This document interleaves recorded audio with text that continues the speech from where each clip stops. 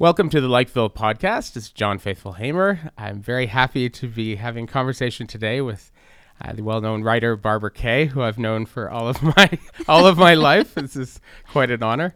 Welcome, Barbara. Thank you, John. Real pleasure to be here. So we have so many different things to talk about, but a couple of sort of older business, from some of your previous work that I want to talk about is, first of all, you've taken very controversial position on the issue of pit bulls, which I found out about that first because, as I was mentioning to you, I wrote this piece on pit bulls when we were arguing about this, and I have never received such hate mail. I've written on lots of different controversial issues, and people have disagreed with me, sometimes quite strenuously, but I've never received anything quite like that. Like, I was almost ready to contact the law enforcement. It was some of these messages were that bad. And so, then somebody said to me, there's like, Barbara Kay has also argued this stuff. You should go check out, what she's, and sure enough, you had made many of the same Yes. arguments. So I'm wondering, perhaps if you could just speak to what is your position on the issue and why do you think they are so intense on this? Okay, I do have a position, of course, and I have had since 2006 when I think it was even earlier when I did my first, first started working at the Post in 2003, wanted to show them that I was very eclectic in my in my ability to, commentate on all kinds of issues. And I had read a report of a pit bull attack in Colorado. It was particularly vicious. So I started looking around for, what had been commentary on this issue. I found a phenomenal article in City Journal magazine that backed up my own instinctive feeling about them, wrote a piece, said, these pit bulls are inherently higher risk dogs. They have this genetic component, blah, blah, blah. And before I knew it, I was getting feedback just like you. Hateful? Beyond hateful. They were calling me Mrs. Pitler,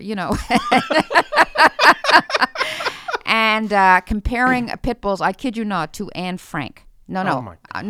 I have had those comparisons made, and the usual comparison is you want to exterminate pit bulls the way Hitler wanted to exterminate the Jews. They make that actual comparison, and so that, of course, pushed all my buttons, on every different level, and that was when I started to do real research. And I think I have read pretty well every important piece of work, and I've seen every argument for pit bulls, and I've seen all the stuff against, and the stuff against is all based in data, statistics, real evidence, genetics, you name it.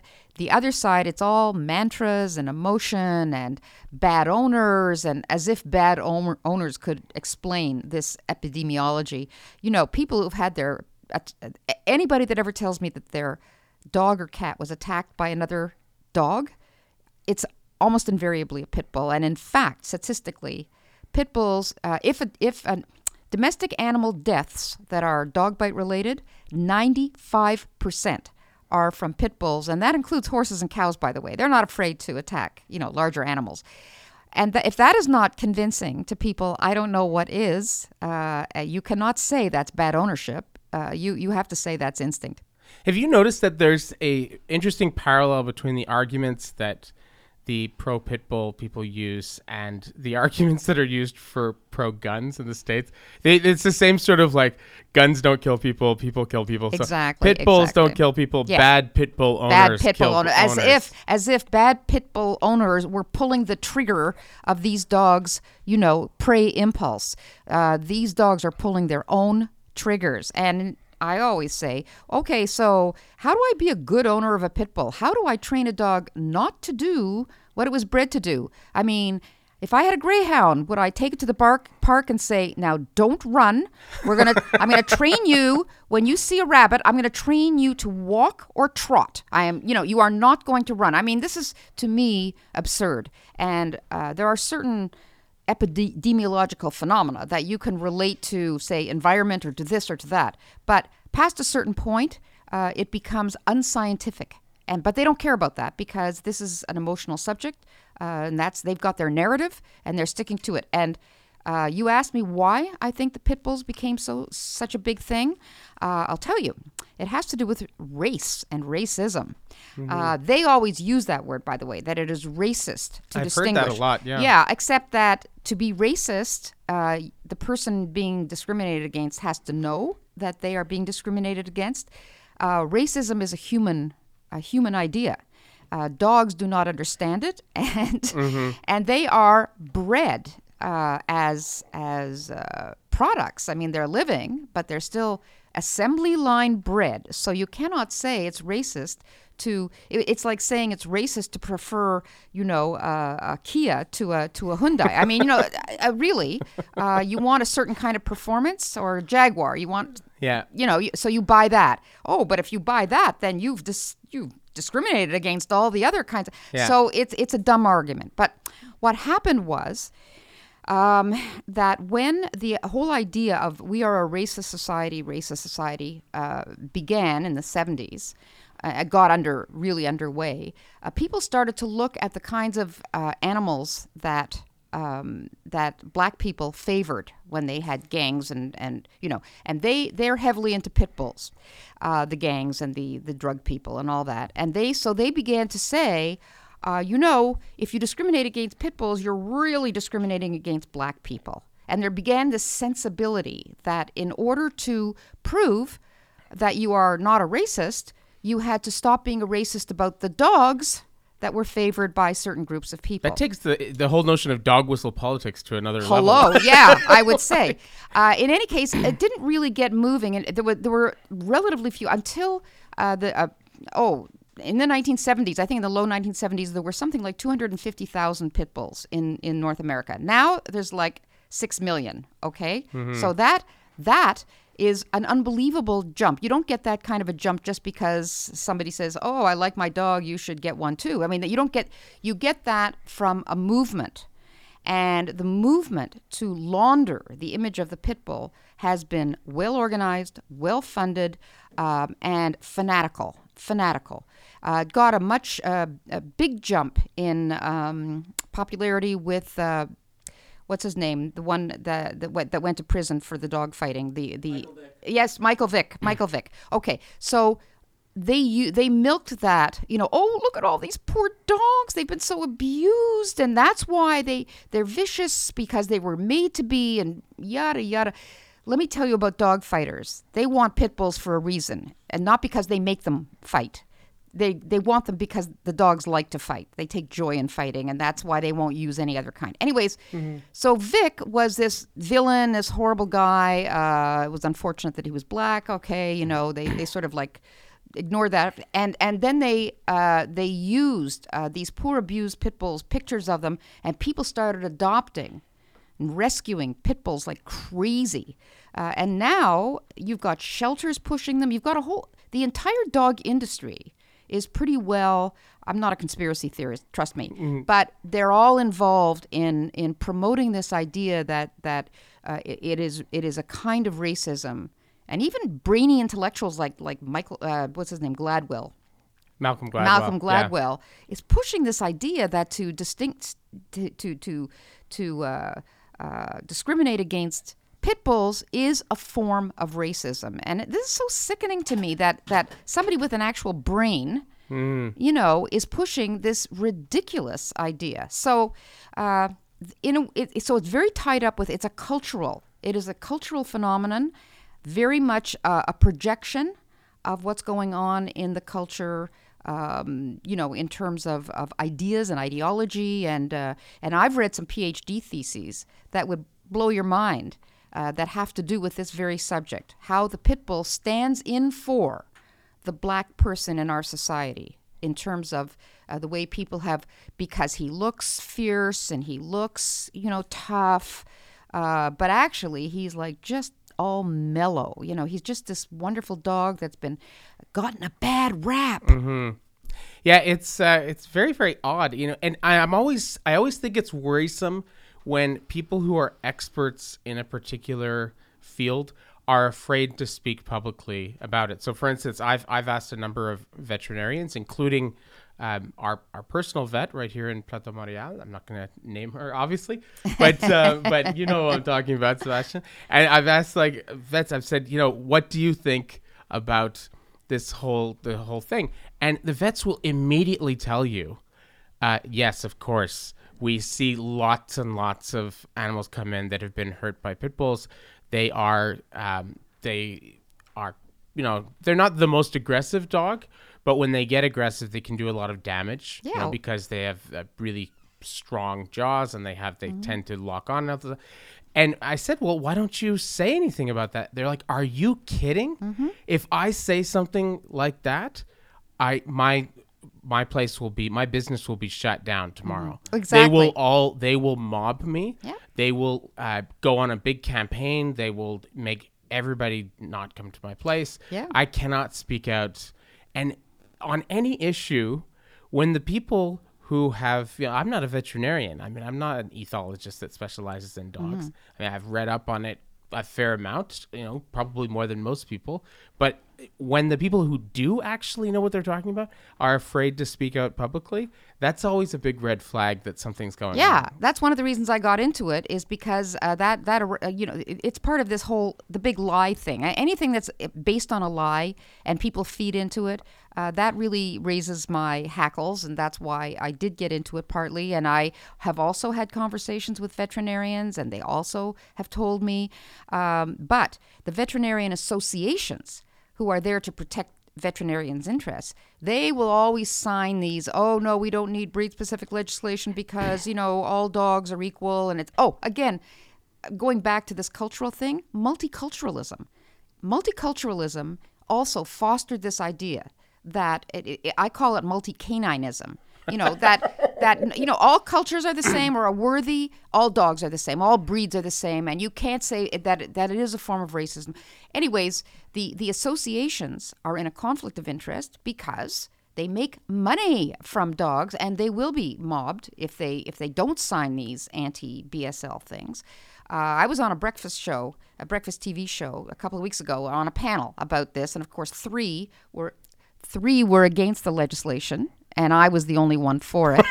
And one of them was a veterinarian, and she had obviously just gotten into this whole issue not long ago because she came with all her notes, Yeah. And she was very busy with her little mantras. And of course, she started with the one mantra that I just didn't let her get. She says, well, Ontario banned pit bulls, and now they have more bites than it. I said, I'm going to stop you right there, because breed-specific legislation is not about bites. It's about maulings, maimings, dismemberments, and deaths. So those have gone down in Ontario, and there's more bites because there's more dogs since it was so forget this bite business. And she was very flustered because she wasn't prepared to defend what BSL is really about. She wasn't prepared to defend her argument because she thought, oh, brilliant. Oh, wow, there's more bites. This word bites, you'll see it everywhere. When you see the people that are anti, they've bites. But, 8 days in a hospital with half your face hanging off is not a bite. That's a mauling. And they won't talk about maulings, and they don't like it when you insist on talking about maulings. Any child that's been in the hospital for 8 days or longer because of a dog attack, it is 100% a pit bull. And you can, one day it could be a German Shepherd or a Husky or something else. 2 days, well, maybe, by the time you get to 8 days in hospital, it's that serious, it's a pit bull. They don't like to hear that either. So, after the program, I said to her, by the way, you're in a conflict of interest. You know that. And what? I said, you make money off dogs. I said, so you're going on a show. It's easy to take your position because it's like, oh, yeah, look, she loves all dogs. I said, the vets who don't agree with you will not go on because they know that it will hurt their business. Oh, so really, you shouldn't even be on. Yeah, you shouldn't have been on this show. And she was like, I thought she was going to make a lunge at me. I got out of there. Pretty like pretty a pit quick. bull, yeah. But you know what? But the host of the show actually kind of agrees with me, so he gave me a big wink and he says, so that was nice. Yeah, no, it's my son Tristan was bitten by a dog, not by a pit bull, but by a terrier, and it almost took the nose off his face. He had to go to the hospital. They had to kind of put it back on, and he had to get. Jeez, that's awful. He has a scar, that's terrible. Till there, but. If he had been bitten by a pit bull, if that was a pit bull that did that, the damage would have been severe, extensive. I volunteer sometimes at the Saint-Justin, where they have the children's, where the long-term rehabilitation there, and there's kids there that have been bit by pit bulls, and their faces are just a mess. Yeah, when you're talking about absolutely a mess. When you're talking about a kid who has to have a facial reconstruction or has to have 15 plastic surgeries, you're usually talking about a pit bull, a Rottweiler, sometimes a German Shepherd. And, of course, they'll give you the argument about, well, in Canada, it's Huskies that do. I said, yeah, you know why? Because they're Huskies up north. They live semi-feral. Yeah. A lot of them are hybrids with wolves. Everybody thought that was a great idea in the 90s. Oh, what fun. We'll have like this. We'll all have our own dire wolves, like, whoa, that's so great. And they run around wild. That's why Huskies are doing a lot of biting up there, because they're not pets. They're work dogs that are left to forage for themselves in the off season. So don't talk to me about Huskies. That's it's a special case. That's a red herring. Yeah, it is a special case. It's Yeah. Well, they're pack animals. Sure they are. I mean, I just wanted the producer of the show, Sebastian Furtado, had a personal experience with a pit let's bull, hear it. Which was very, very harrowing. So I was hoping he could I'm not laughing at the harrowing part. Just tell what it is. Hello, this is the first time anyone's going to hear my voice. It's hi. super strange. I feel like I'm in the hot seat. So my dog was attacked by a pit bull in January of 2015, and I was at Parc Jean Mance in the morning when dogs Is he a little dog? Yours? No, he's actually a rescue from up north. So he's one of these husky dogs who was rescued by a foundation called Animatch, where they go and they neuter these dogs because of the risk they pose to communities. They'll end up rounding up the dogs, not this organization, but the people who live up north. They'll round them up and shoot them because they will end up, killing their kids if they're hungry. So he was an adopted dog in there, 70 pounds, really big, but we've had him since a puppy, and he's, very good, non-aggressive dog. He's never attacked anything but the squirrels in the backyard, admittedly. But so he was off leash, and then the other dog was also off leash because you're allowed for this 1 hour period. Mm-hmm. And then my dog saw the pit bull, and it was an American Stratford Fire Terrier. There's a bunch of different things, and the pit bull people will say pit bull's not a breed; it's just like a category of breeds. And there's like the Staffies, and there's the APVDs. They're all the same genetic cluster. Exactly. I'm like, okay, sure. Then like you can at least you can tell the difference between a poodle, husky, and American pit bull terrier, and any variation of it. So my dog picked up the pit bull stick and started running around, and then within an instant, the dog just beelined it. For my dog, like, there was no provocation. There was no, my dog didn't have his hackles up. He was really just grabbed a stick that the dog had, and the dog was resource guarding. This is what you call it when dogs protect their high-value resources. And he just did a full-on assault on my dog and pinned him down and just locked his jaw on him and started to shake him to death. And probably would have continued if you. Oh, it was an unrelenting, unprovoked, brutal attack on a dog that was at least 20 pounds bigger than it. Like this dog like the pit bull or the Staffy must have been 50 pounds. My dog is minimum 60, 65 pounds, and he just would not let go. And they're not afraid. They're not afraid. They attack horses and cows. They're the only dog that will attack a horse or a cow. And by the way, they have killed horses and cows. So that shows you. Well, it's a really interesting thing you bring up, actually, because after so basically, let me finish the story about the attack. So I had to stomp on the dog's head at least 10 times, and I was training Muay Thai, 3 to 4 times a week. So I had really strong kicks. I train this all the time, and I even gave really strong kicks to the side of the dog, and nothing would stop it. And the owner was not like, someone you would consider irresponsible. She wasn't like a drug dealer. No, she wasn't a drug dealer. She was not sketchy. Well, she was a woman, and she was a private medical doctor. This is not someone who has... That's amazing. And what was she doing all this time? Screaming. Oh, screaming. Yes, of course. Very helpful. What is she going to do? Yeah. What is she going to do? So then eventually we were able to separate them after probably 3 minutes. My dog was pouring blood all over the snow. A bunch of people around. Fortunately, my body I gave out, and a woman offered to help carry my dog as he was bleeding all over the place. And anyway, it was a very, very traumatic experience. The dog had a previous record. It had attacked a police horse. Oh, what a surprise. What a surprise. I'm being sorry. It attacked a police horse on Mount Royal. Okay, so this owner knew about the previous history and let him loose in a dog park. Yes, in a park. It was not in a dog park. It was in a park with no gates. Okay, so that is totally irresponsible. She should have, by the way, had the dog put down once he'd attacked, but that's asking a lot if you love a dog. But that's a good sign that you better keep that dog muzzled, on a leash, never let him loose with other animals. So she is totally irresponsible, and I hope she paid your vet bills. She did. She asked, very many times to not file reports, and I grappled with this a lot, and I had a lot of people saying, "Oh, well, don't report it, don't do this, don't do that." Well, that means she plans on bringing him back if it's not reported. And she had told me, "Look, I'm going to keep him on a leash all the time." And when she told me she would just keep him on a leash, I said, "That's just not enough. Yeah, it isn't. Your dog needs to be muzzled." Mm-hmm. And the fact that she wasn't considering muzzling the dog at all times made me just say, you know what, for the well-being of other people and for the ability I want to make sure that other people don't have to go through this. Good for you. So I reported it, and the police, when I went, they said, they're not such bad dogs, right? Oh my God. We have a lot of people here who own pit bulls. They're really not such bad dogs. I don't really know. Why did you write such a long report? That's what they told me. Ooh. Yeah. Wow.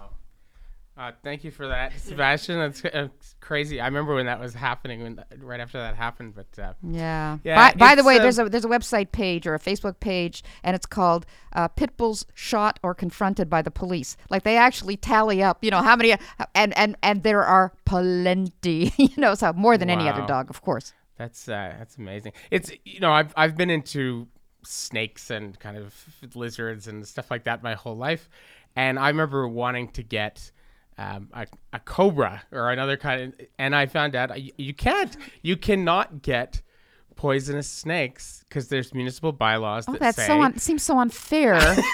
You're not allowed to get. There's no freedom. There's no freedom in this. There's no freedom. I don't know. And you know what? That's discriminatory.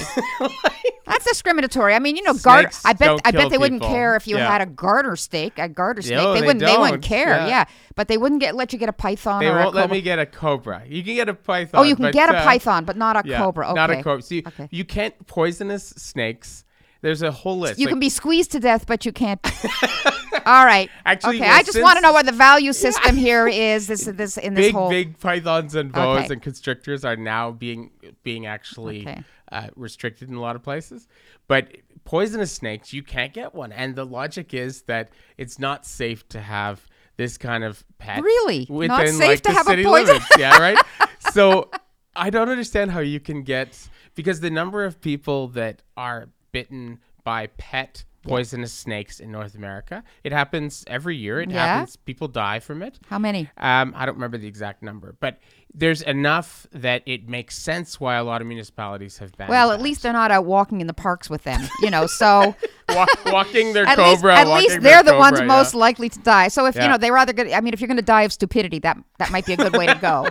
That's not a bad way to go. You know what? I think we ought to move on to another subject because we're going to start getting silly here. Yeah. We're already getting silly. Another issue that I found this interesting commonality between the two of us is you've also advocated for the city-state idea, right? Now, this is we're going to have somebody on the podcast who's coming from Toronto next weekend who's also a big advocate for this.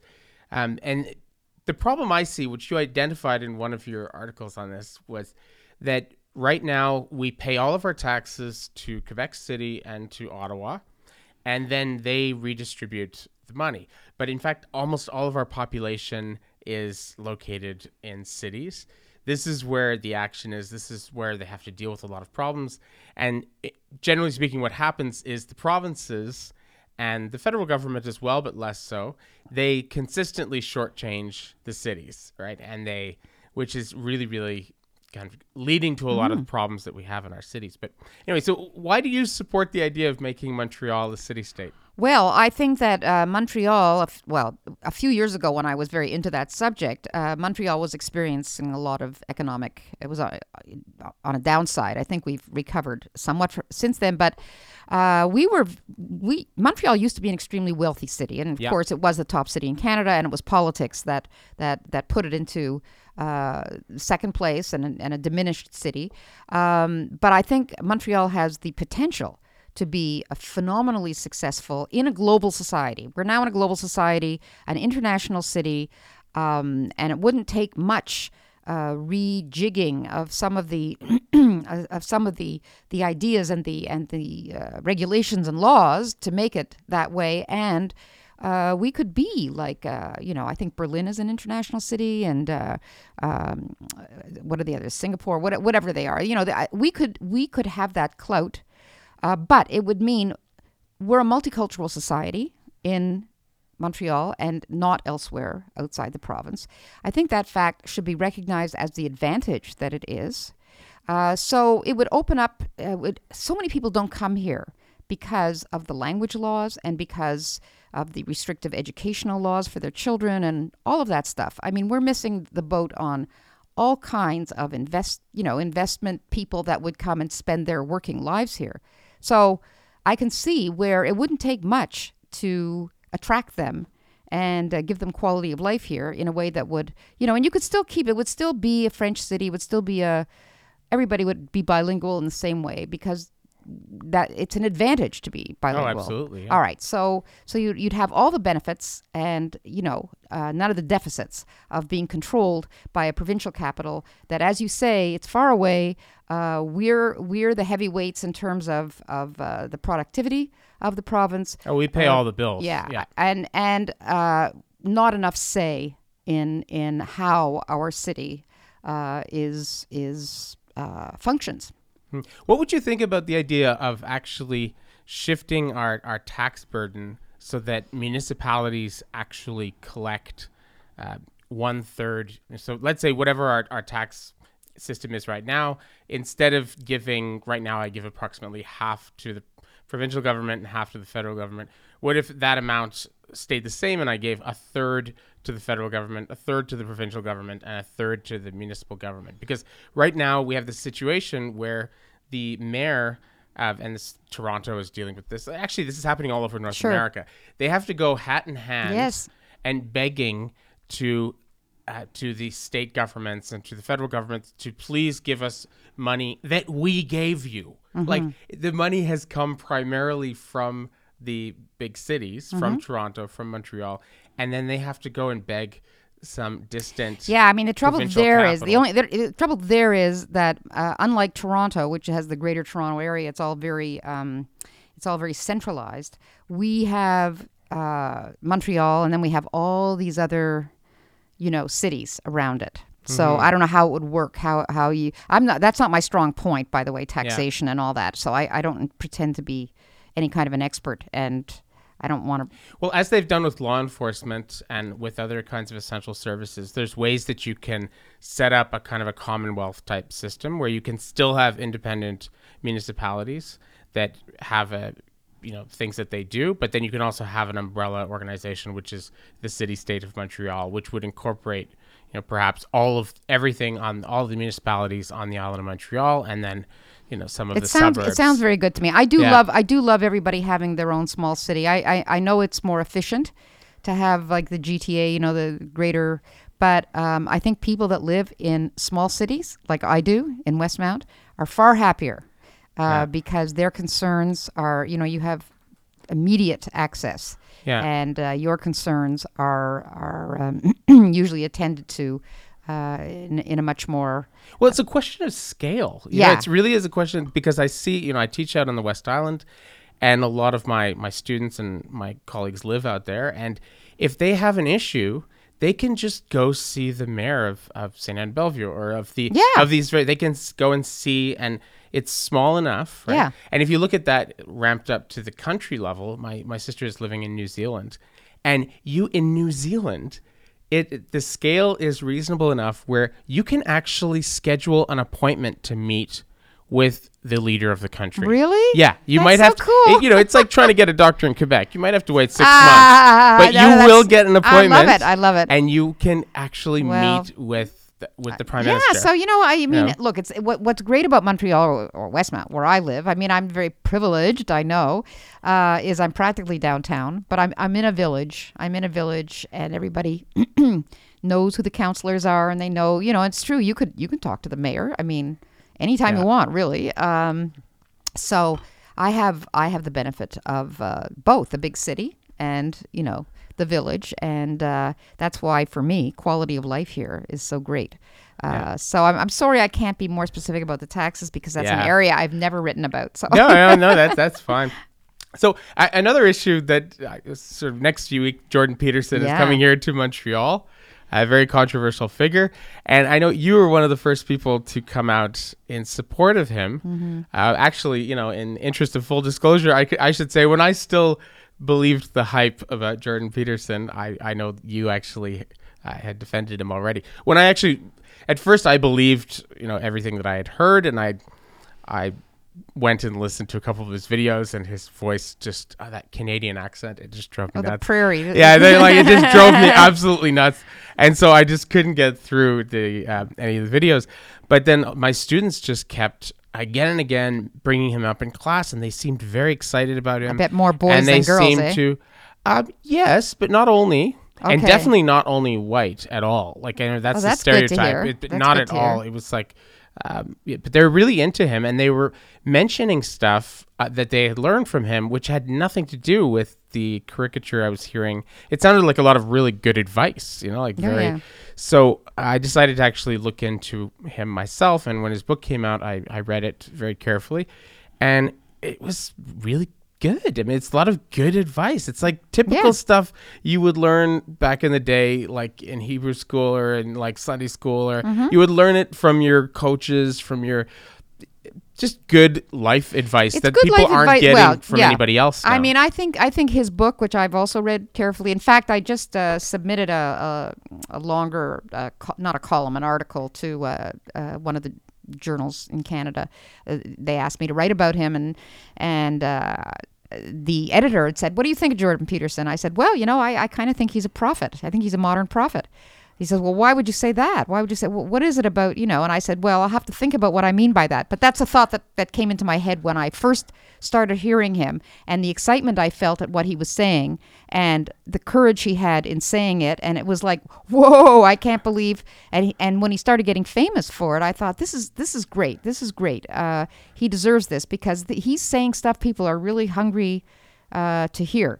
And then I read his book, and I felt, yes, it's really good advice, but mixed in with the good advice is a whole lot of metaphysical stuff and gobbledygook.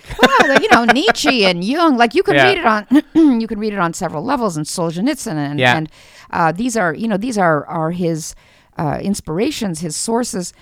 And I started thinking to myself, well, what is a prophet? I mean, he's not like a preacher exactly. And, Billy Graham had just died when I started doing this article. Mm-hmm. And Billy Graham, he died at the age of 99 or something. Yeah. And when you add up his personal appearances, turns out that he had appeared before. He had appeared before 215 million people. Wow. I mean, he was preaching 6 days a week and going around the country and going to other countries. In 185 countries he spoke. So he appeared before more live human beings preaching than anyone else in recorded history. Oh, wow. Yeah. Even more than John Wesley. Maybe, John Wesley, I suppose, wasn't able to fly over to all these other countries, and and also at the pace every single day, and these huge evangelical tents, and I mean, you're talking to 3,000 people at once. I guess the population just was good, but John Wesley did travel around like crazy. Yeah, but he had that phenomenal voice where Ben Franklin says in his autobiography that you could actually hear him from, I don't know, it was like he had half a carrying a mile voice, away. But he was probably speaking to 100 people at a time, So, but I thought to myself, well, this is very interesting because in his 2 years of celebrity, Jordan Peterson has already spoken it's the opposite. I mean, Billy Graham, you can get tapes and you can get, videos of him, but that's not what attracted people to him. That's not what transformed their lives. But Jordan Peterson is transforming people's lives through video and through YouTube and through podcasts and all that stuff. He's reached over 200 million people. Wow. In terms of views of all the Joe Rogan and all the, Rubin and the Rubin Report and all these other things. So now in 2 years, over 200 million people. And his book, by the way, just a few days ago, I heard from his son, passed the 1 million sales mark. Hello. Wow. That's a lot of books to sell for a nonfiction book. Yeah. So I said, well, okay, Billy Graham was a preacher. What was his message? And his message was faith and salvation. So he was interested in what people believed. Jordan Peterson is interested in what people do. He's interested in what people, in their actions. And he says, that's a really good distinction. He's a profoundly religious person. Yeah. And even though his idea of who God is or what God is a little bit like evasive, but he does believe that you either have to believe in God or you have to act as though you believe in God if you're going to live a life that is fulfilling and where you do good. And he says, religion is about proper behavior. That's a quote, proper behavior. Well, that really rang a bell with me because growing up Jewish, the Torah, and the prophets, the ancient prophets, they were far more concerned with people's behavior than they were with what they believed. And in fact, in the Torah, there's a famous dictum, and it's va'aseh v'nishma, and it means we will do, and then we will listen. It's kind of it's a short form. I mean, we will act, then we will listen, and it's interpreted to mean we'll obey your commandments without understanding.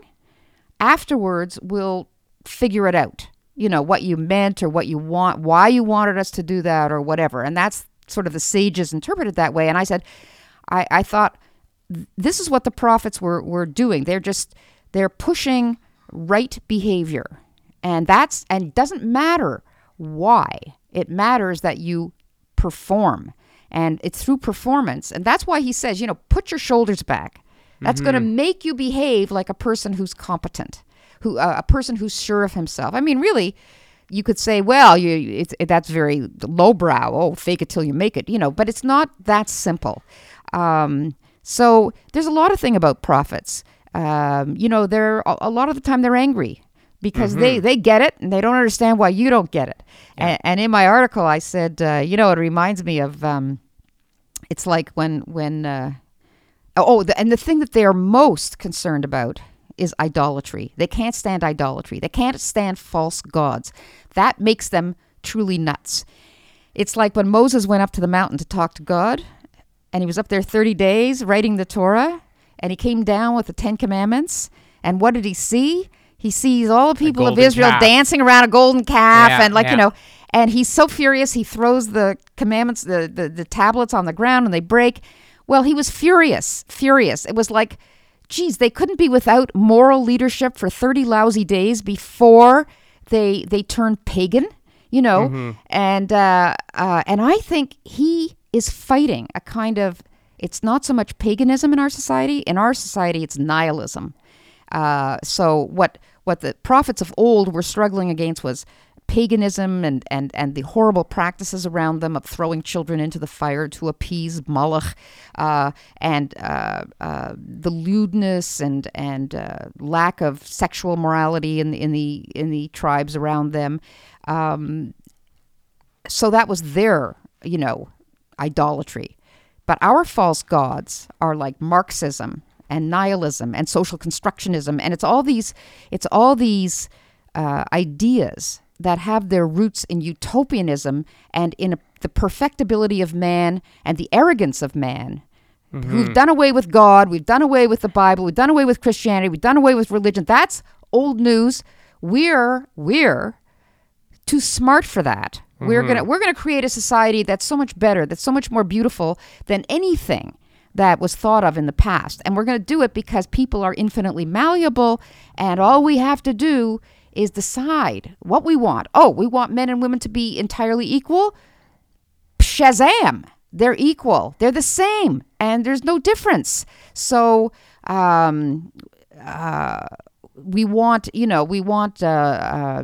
I don't know, name it, whatever, progressivism, the whole idea of progressivism. Equality of result. Yeah, equality of outcome. In fact, Jordan Peterson says, the extremists on the right, there's, how do you know when an extremist on the right is beyond the pale? It's when they start talking, they're fascistic and white supremacists. When they start talking about that, then we're out of here. Like, we have want nothing to do with you. But what is the one thing on the left that is so far beyond the pale that that guy, no, he's, and it's equality of outcome.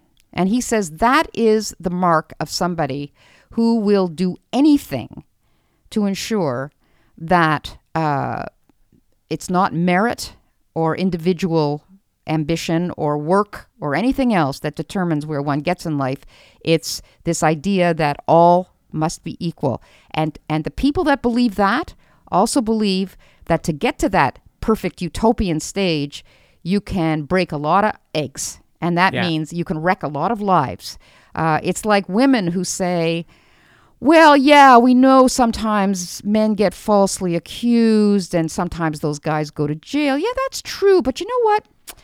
The end result is to make sure that women, they're not afraid to come forward. So if we can get more women to come forward and get justice, it sort of doesn't matter about those guys that go to jail because you know what? It's for the cause, right? So people that believe it's like the optics. Oh yeah, right. It's like Gad Saad. He says, like, as a Lebanese Jew, his brother was a really fantastic wrestler, if I remember correctly, and he finished first, and so he was going to represent Lebanon at an international event, and they came and basically, threatened their lives and said, "You're going to step out of this," because he was a Jew. They said, "We don't like the optics of a Jew representing Lebanon." Right. So once you've decided that you want to have a certain kind of outcome and a certain optics. Mm-hmm. People can be willing to, as you say, break a lot of eggs. I mean, this is Marxism. If you truly believe that the world can be perfect, which of course no conservative believes, but if you truly believed that, wouldn't you do everything in your power to make that happen? And wouldn't it stop mattering that individual lives were getting wrecked as long as you were getting closer to that very elusive goal of having the perfect society? So, this whole equality of outcome thing is the mindset that is idolatrous because it makes man the arbiter of the good, the perfect, the beautiful. It turns men into gods, and that's modern idolatry. And I do see him, like the prophets. I never thought about that, but I totally agree with you. Chasing the money, Jesus chasing the money lenders out of the temple. Well, he's the message always in the prophets, like you see with Jeremiah, with even Jonah, with Joel, with lesser extent with Ezekiel, but their message is always sort of, even now declares the Lord, if you return to me with all your heart, even now you'll be restored. So the idea is, if you get back to first principles, if you get back to what makes your community what it is and what it really works in it, that this will you'll be saved. But if you continue on this path, this path leads to destruction. This path leads in a really... And also, another thing that the prophets was they were very binary. They were very good and evil. Yeah. This you may eat, this you may not eat. Male and female, he created them, know? And... this whole idea that gender is constructed and that you can be fluid, this whole idea of fluidity is actually a very subversive idea because it undermines the idea of objective reality. And to teach children that maybe you're what you think you are, that you appear to be, maybe you're not. Like, this is so subversive and undermining. Yeah. I actually think that that gender is in a small percentage of the population. I see this with my students. I've seen this in my life. Non-conforming. Friends. Yeah. There's a small percentage of people who are quite gender fluid, and they are sort of very and that's actually what they're like. I mean, one guy I'm thinking about in particular, like I've known him since we were little kids. He's always been, he's straight, he's heterosexual in terms of, but he's always been very, very kind of androgynous and very sort of gender fluid. I'm not denying those feelings. I'm not denying those feelings. And this is always the problem, is if you have a small percentage of a population of anything, right, that is a certain way, can you make broad generalizations? The fact is the vast majority of humans are not gender fluid. They're very much kind of male or female in a very definite way. So that seems to be the usual thing. Like if you go to, I don't know, this is a silly example, but I was up in Westmount the other day, the park, Summit Park, just opposite Mount Royal Park. And I saw a white squirrel, right? You see white squirrels. Yeah. It's a color variant of the gray squirrel, actually. So, but you see them once in a while. If I were to say all squirrels are white because of the random white squirrel I see once in a while, that would be inaccurate. It still makes sense to call it the eastern gray squirrel because almost all of them are gray. Yeah, right? I mean, look, I don't deny gender dysphoria. I know that's a real phenomenon. And I don't deny that people are often non-conforming with their gender. I mean, my granddaughter is a tomboy. We used to call them tomboys. Always liked to dress in boys' clothes. Plays hockey. She's a fantastic hockey player. Joanne's kids? No. Sorry, Joanne. No, it's Joanne, okay. my daughter. But I mean, wears her hair quite short now. But there's no way she has and has never ever expressed any kind of dysphoria. She knows she's a girl. She's happy to be a girl. Like never has she. So, but if she hadn't gone to a private school, I am sure that she's now 13. But if she were 5 years old today and insisted on wearing the boys' clothes, she'd be getting like this indoctrination thing, And do you sometimes feel like? I mean, I'm so glad that didn't happen to her. But look, you can be as Camille Paglia, who says she's fluid in the sense she's non-conforming, but she's still a woman. She's a woman who maybe sometimes feels that she has male impulses or masculine impulses or whatever. But choose one or the other. I don't care if people want me to identify them as the pronouns and stuff.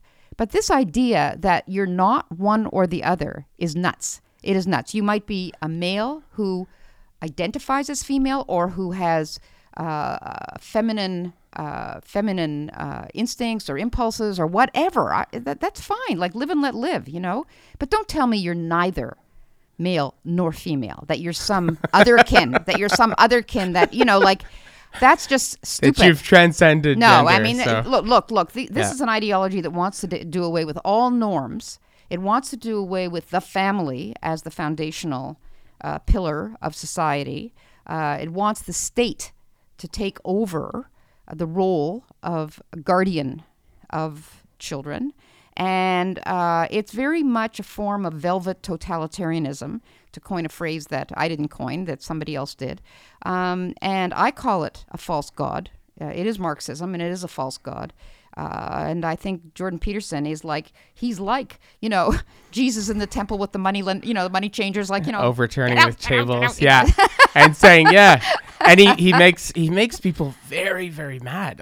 He does. He makes them very angry. Well, because why? Because he's brought back the idea. Look, his book is full of references to God and Christianity, the importance of the archetypes. That these things don't change. What he's saying is the world.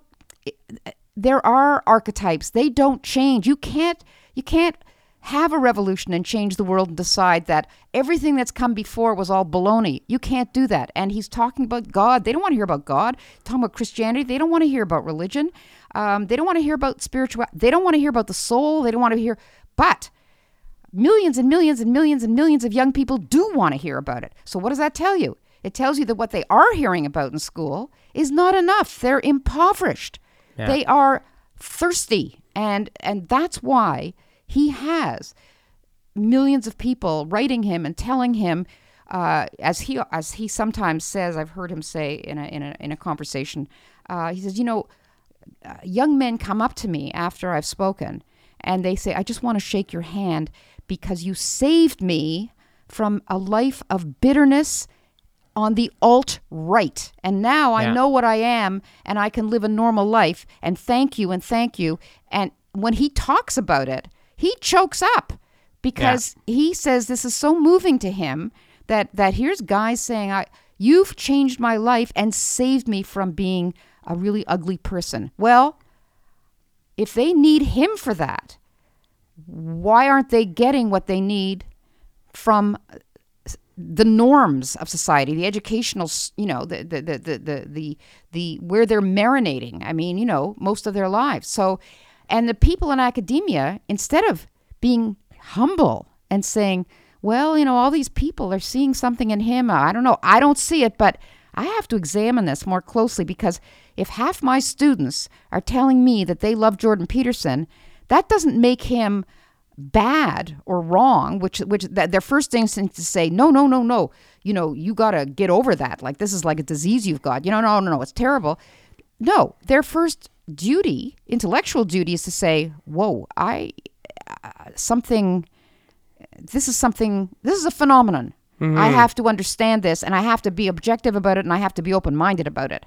Instead of trying to shut it down, instead of trying to, all these detractors. Have you seen all the articles about Jordan Peterson? Hit pieces, yeah. But they're so filled with envy, and they're so filled with hatred. And because they know that you should be reading something else. They're him. And they're inchoate almost with, and they keep saying, the tip-off is the previously obscure Jordan Peterson. I love that. The once obscured Jordan Peterson. I love that. Yeah. It's like, Einstein. Chris calls him a failed academic. I'm like, dude, he teaches at U of T. He's got more citations in one of his articles than everybody else that's his detractors put together in their lifetime. But I mean, I love that. The once obscure, like Einstein was once obscure, and so was Bill Gates, all these people. And so was Mark Zuckerberg. I'd like to introduce the once 42 John Faithful Hamer. Seriously, it's like everybody was once obscure. Yeah. Knock it off. If that's your best shot, man. Yeah. Be embarrassed. Seriously. Yeah. I see an interesting parallel to J.K. Rowling. Peterson and Rowling, because they're making tons of money. The Peterson phenomenon and the Rowling phenomenon are both. They're similar in this respect, that their success, their ability to sell an incredible amount of books, and specifically to grab the attention of lots and lots of young people, is one of these things that should lead education departments, should lead educators and people who think about this stuff to completely rethink, right? And J.K. Rowling, she wrote just a savage op-ed. It was in the New York Times a number of years ago, where she actually cited all these rejection letters. Yeah, you remember that one? From all the publishers? Yeah. And they were savage. And these were from people who are... have PhD in education, people in the publishing, and they said again and again, they said, kids these days are stupid. They have no attention span. You have to dumb everything down for them. They're total idiots. Yeah. And these are like people who are in charge of supposedly loving children. And they said they will never read such a long book. You have way too many big words. And by the way, no boy is going to read a book written by a woman, so you better change your name to hide the fact that you're a woman. That's why she went with J.K. Rowling. Yeah. But and then she sold so much, and it caused everybody to sort of say, "Wow, we thought there's no way kids could read a book this long," and they're tearing through these books that are hundreds of pages long. I think Jordan Peterson also should cause a similar kind of crisis of conscience, because what he's doing, and it's funny what you just said before.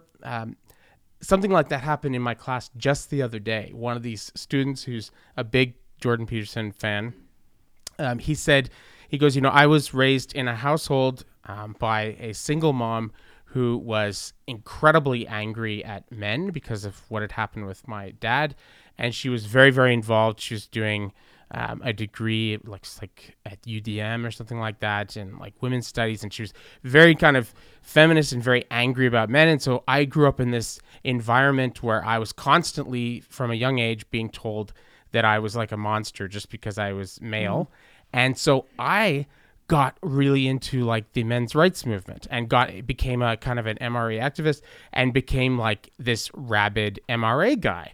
And he said, but reading when I met Jordan Peterson, it made me realize that basically I was doing exactly the same thing that my mother did. Yeah. I was becoming this whiny person who blames structural forces, capitalism, globalization, feminism, patriarchy. I was becoming exactly the same kind of person that never takes any responsibility for their actions and for their life and blames other people and structural forces all the time. I was just inverting it. And he said, and so it's the same thing. He said, Jordan Peterson saved me from the alt-right and from the MRA kind of, well, I mean, I think your Rowling example is very good in the same sense that not only publishers, but people that write a sort of serious literature would look and say, look at this, this middle brow, this, she's writing an adventure story and she's making millions and I only sold like 200 copies of my life. But it was a work of genius, it was a work So I think one of the big things, and I honestly believe, one of the things I believe about a lot of academics, not all, a lot of academics think that because they have a very high IQ, and because they've studied, and they can read this jargonistic, Derrida and Foucault and all that stuff, that they are kind of intellectually superior to other people, but they put that together with virtue. They're more virtuous than other people, and they put that together with the fact that they're not amply rewarded enough for their very special character. So that when they see, and especially a fellow academic who is, before, when he was previously obscure, was, peddling his psychology lectures and all that. Well, they could tolerate that, I suppose. But then he put them on YouTube and he's making money from it. And people are paying him, So I think it's the money. I swear to God. They don't want to admit that because it's filthy lucre. I mean, no. They're above that because they're intellectuals. And of course, they don't, it's not the money. It's not the money at all because they're in the world of ideas and, it's ideas. But they're as grubby as everybody else. We all want money and they want it too. And by the way, they're pretty well paid, to think their thoughts and to write their impenetrable, things that nobody reads except their peers. And I honestly think that's where the venom comes from. I think they could tolerate it if he was poor and traipsing around preaching intense, to a bunch of Christians. They could roll their eyes and say, "Oh, look, there's old Jordan doing his prairie prophet thing," that would be okay. But no, he's mainstream. He's on the news. He's talking, on all the TV, and he's being invited to England and to Australia and he's going everywhere and he's being feted. No, they can't bear it. They can't bear it, and it comes out. And you see in their prose, if they really were engaging with his ideas, you would see very measured, I think he's wrong here because, but no, it's like drinking from a fire hose, to read these pieces. And you know what? I stopped because somebody just the other day sent me, here's another venomous piece. And I said, I think I've had my fill of venomous pieces on Jordan Peterson. I kind of like him. I don't need this crap. I'm just going to, put a lock on that door, and I'm going forward with my life. I'm not going to be defending him in print anymore. Other people can do that. So it'll be interesting to see where this goes. He himself thinks, he said on an interview with Wendy Mesley from CBC, and she says, "Well, what's next for you?" And he said, "You know what? I don't know. I've been on this roller coaster for like 2 years, And he says, I feel like I'm on the wave, in a tsunami. The wave, he says, and usually what happens with a tsunami is you fall off the wave and you drown, So he says, and that's probably what's going to happen is that I'll just flame out, and it'll be over. And she was like very taken aback. And I said, that's very interesting that he says that, because that's, to me, very convincing of the fact that he does not see himself as any kind of a guru or a messiah or a cult leader or, he's not asking for people to follow him and join his movement. He has no movement. He has no ideology. He has no, he's telling people, go out and live your life and do it the best way you can. That's not a cult kind of thing. No, I mean, and that's the thing that's amazing. That's one of the reasons why I make the parallel to Rowling is that his message is not a coddling message at all. His message is again and again, clean up your room, take responsibility for your life, stop blaming other people, start actually appreciating have gratitude. Have gratitude for your mother. Don't whine about. I saw in a one discussion where it was one of his talks, and person at the mic said something about like his mother, and Jordan Peterson was so he was a prophet. He was he said, you should honor your mother, and you shouldn't be talking badly about your mother in public like this. Your mother did not she didn't abuse you. She didn't do anything. She cared for you. Like, you should actually listen to her and respect her and show her and I was like, what? And this guy's supposedly this misogynistic cult leader. No, far from being misogynistic. I mean, he honors his wife. He honors his daughter. He tells men to be mature, to be competent, to make sure they can be good husbands and good supports and good fathers. I mean, he's giving them tremendous advice. And he himself, I mean, when he does talk about his own family, it's a very nice picture. He says his father was somebody who made him believe there was nothing he couldn't do. And at the same time, he was kind of critical. And it was like, oh, that's very good what you did, but you can do better. I mean, there was that kind of, he would get his father's love and support, the message of love and support, but also that message, don't be complacent. Go further, try harder. And he said it was a very balanced message, and obviously it worked. But, he seems to have had a very traditional family life, and it paid off in making him a whole person. And he seems to have a wonderful family life himself. Both his children are on side with him, working hard. His son does all his... I'm in touch with him for stats. He gives me all the stats on how many views and how many... He's obviously got a head for that sort of thing. Yeah. Data. He's into data. Yeah. In fact, he was the one that just told me we just passed the 1 million mark in sales. Unbelievable. Yeah, it is. No, he's it's quite a phenomenon. I'm looking forward to seeing what happens. I will say about the hit pieces on Jordan Peterson. I will say that one thing about them is that they've stepped up their game. So a lot of the hit pieces were just completely off base. Like, if you actually knew anything about Jordan Peterson, you're like, you clearly have not you haven't read any of his stuff. You haven't watched any of his stuff.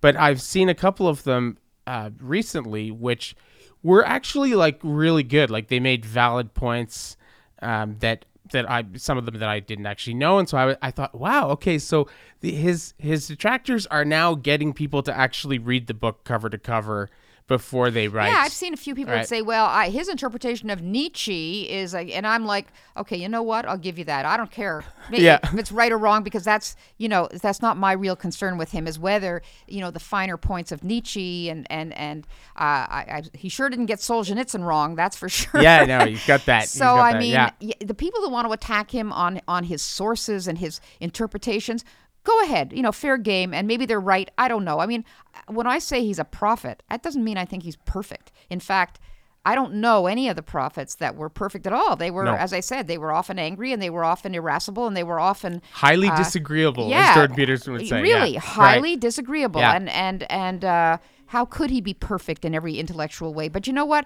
When you want to take somebody down, there's always a point of inflection where you can, okay, that's his weak spot. And you just bore away at it. Well, you can do that if you want, but I think you have to look at him in his entirety and say, is he a fake? Is he and I don't think you can say that he is. I think I'm pretty good at spotting. Yeah.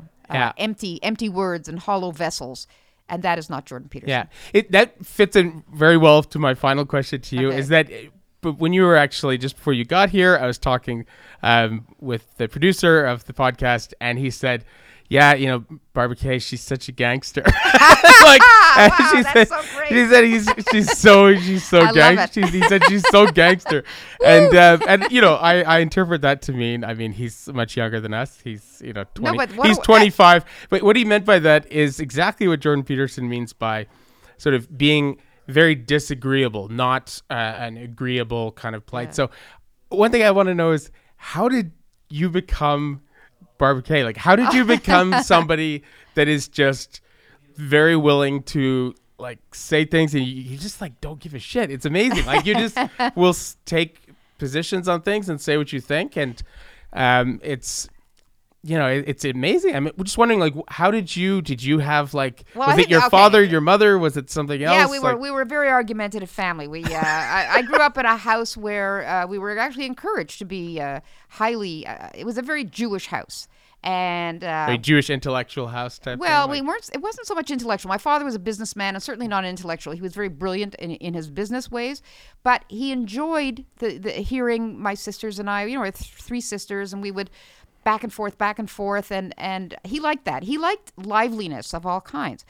To me, it was a normal way for a family to be, was to be extremely open about your opinions and also quite aggressive in your style of argumentation. And by the way, there is a book by a guy, David Galerter, who wrote a book about the Jewish influence on the universities.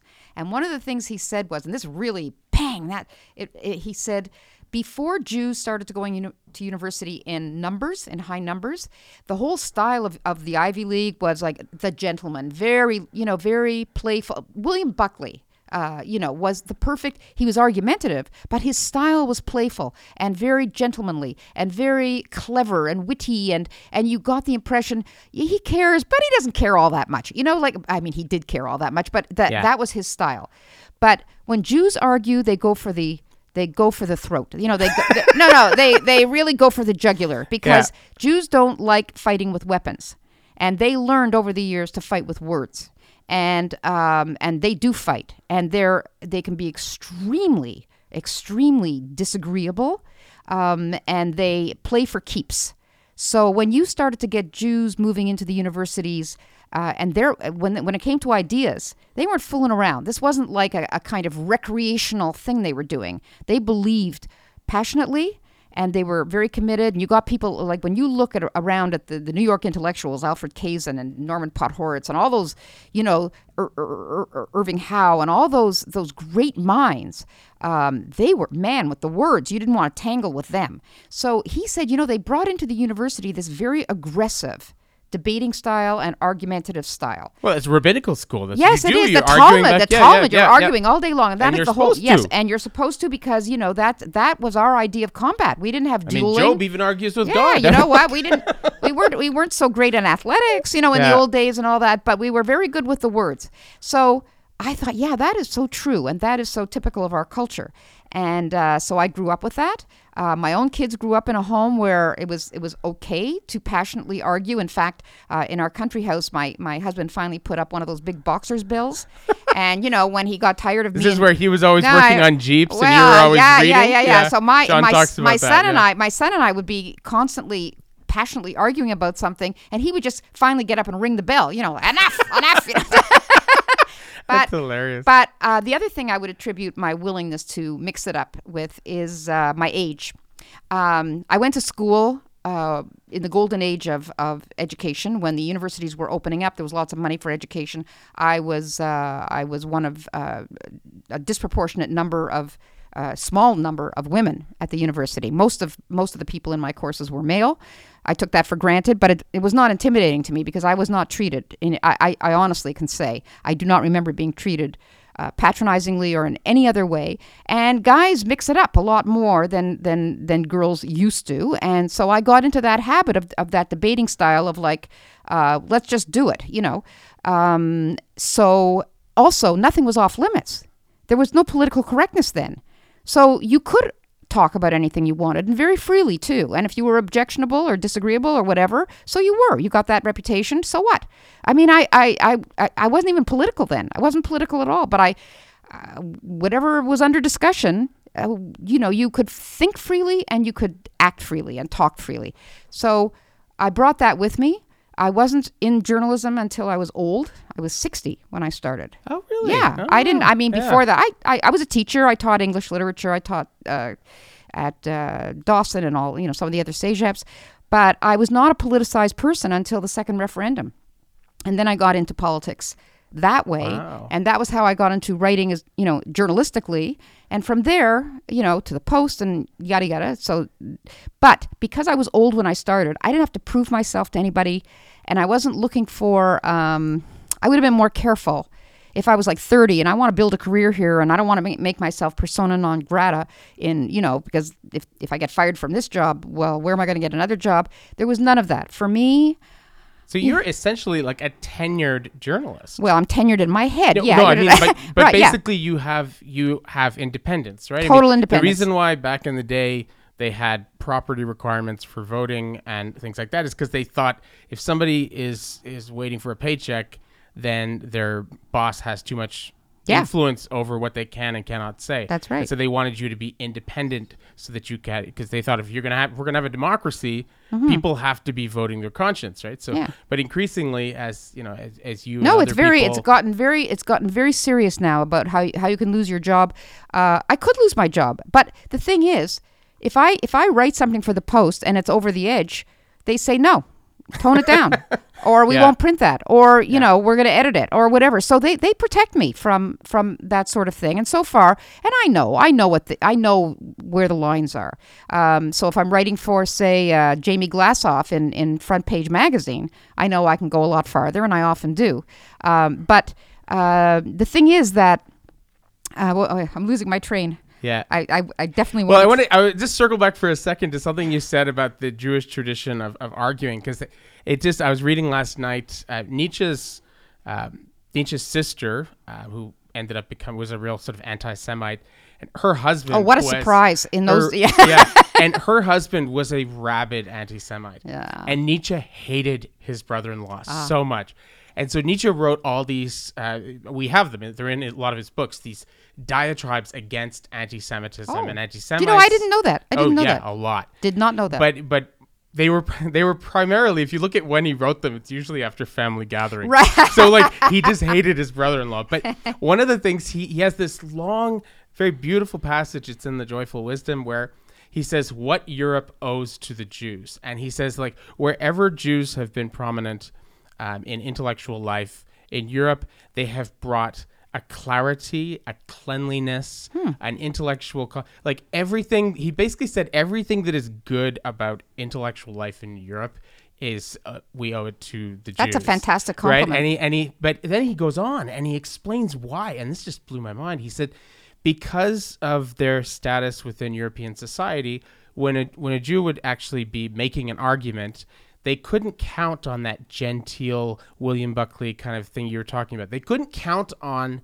being just believed because of who they are. That's very interesting, So they had to compensate for that by having really, really good arguments and really good evidence and being as logical as possible so that the person would have to agree because of the force of the argument. Right, they couldn't just. You're right. That's all they had going for them was logic and evidence and all that stuff. Yeah, they were.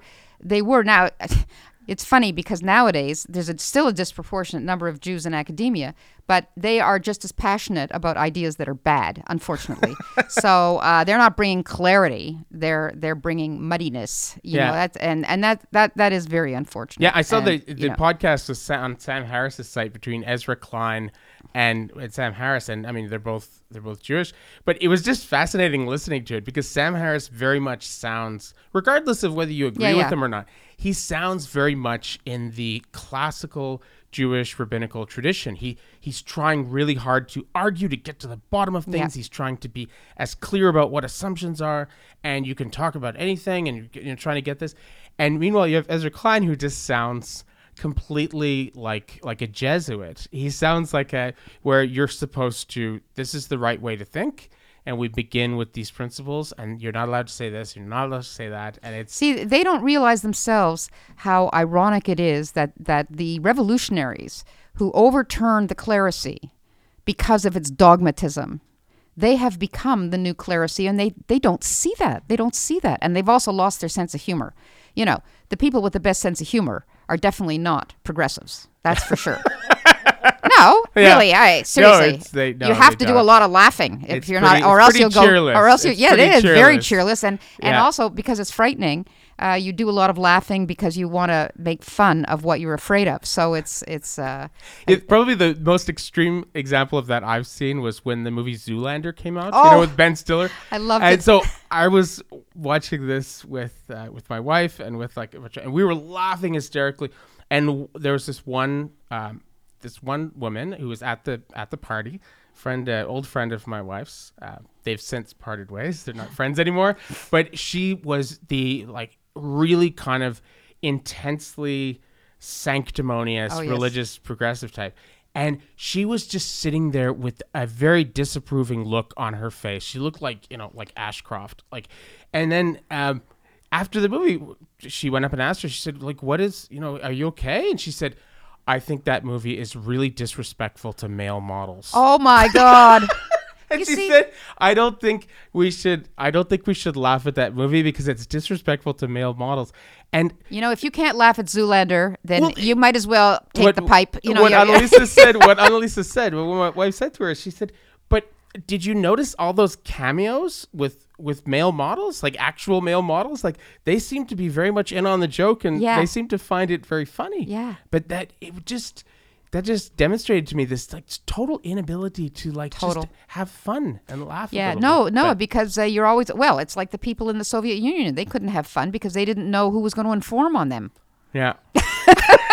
Well, I guess we'll end there, and I promise not to inform on you, Barbara. Thank you very much. Thank you very much for coming on. Hey, this has been a real pleasure. Yeah, and I'll see you next week. Gangster. I love it. No, that's my big takeaway. I'm a gangster. Barbara, gangster.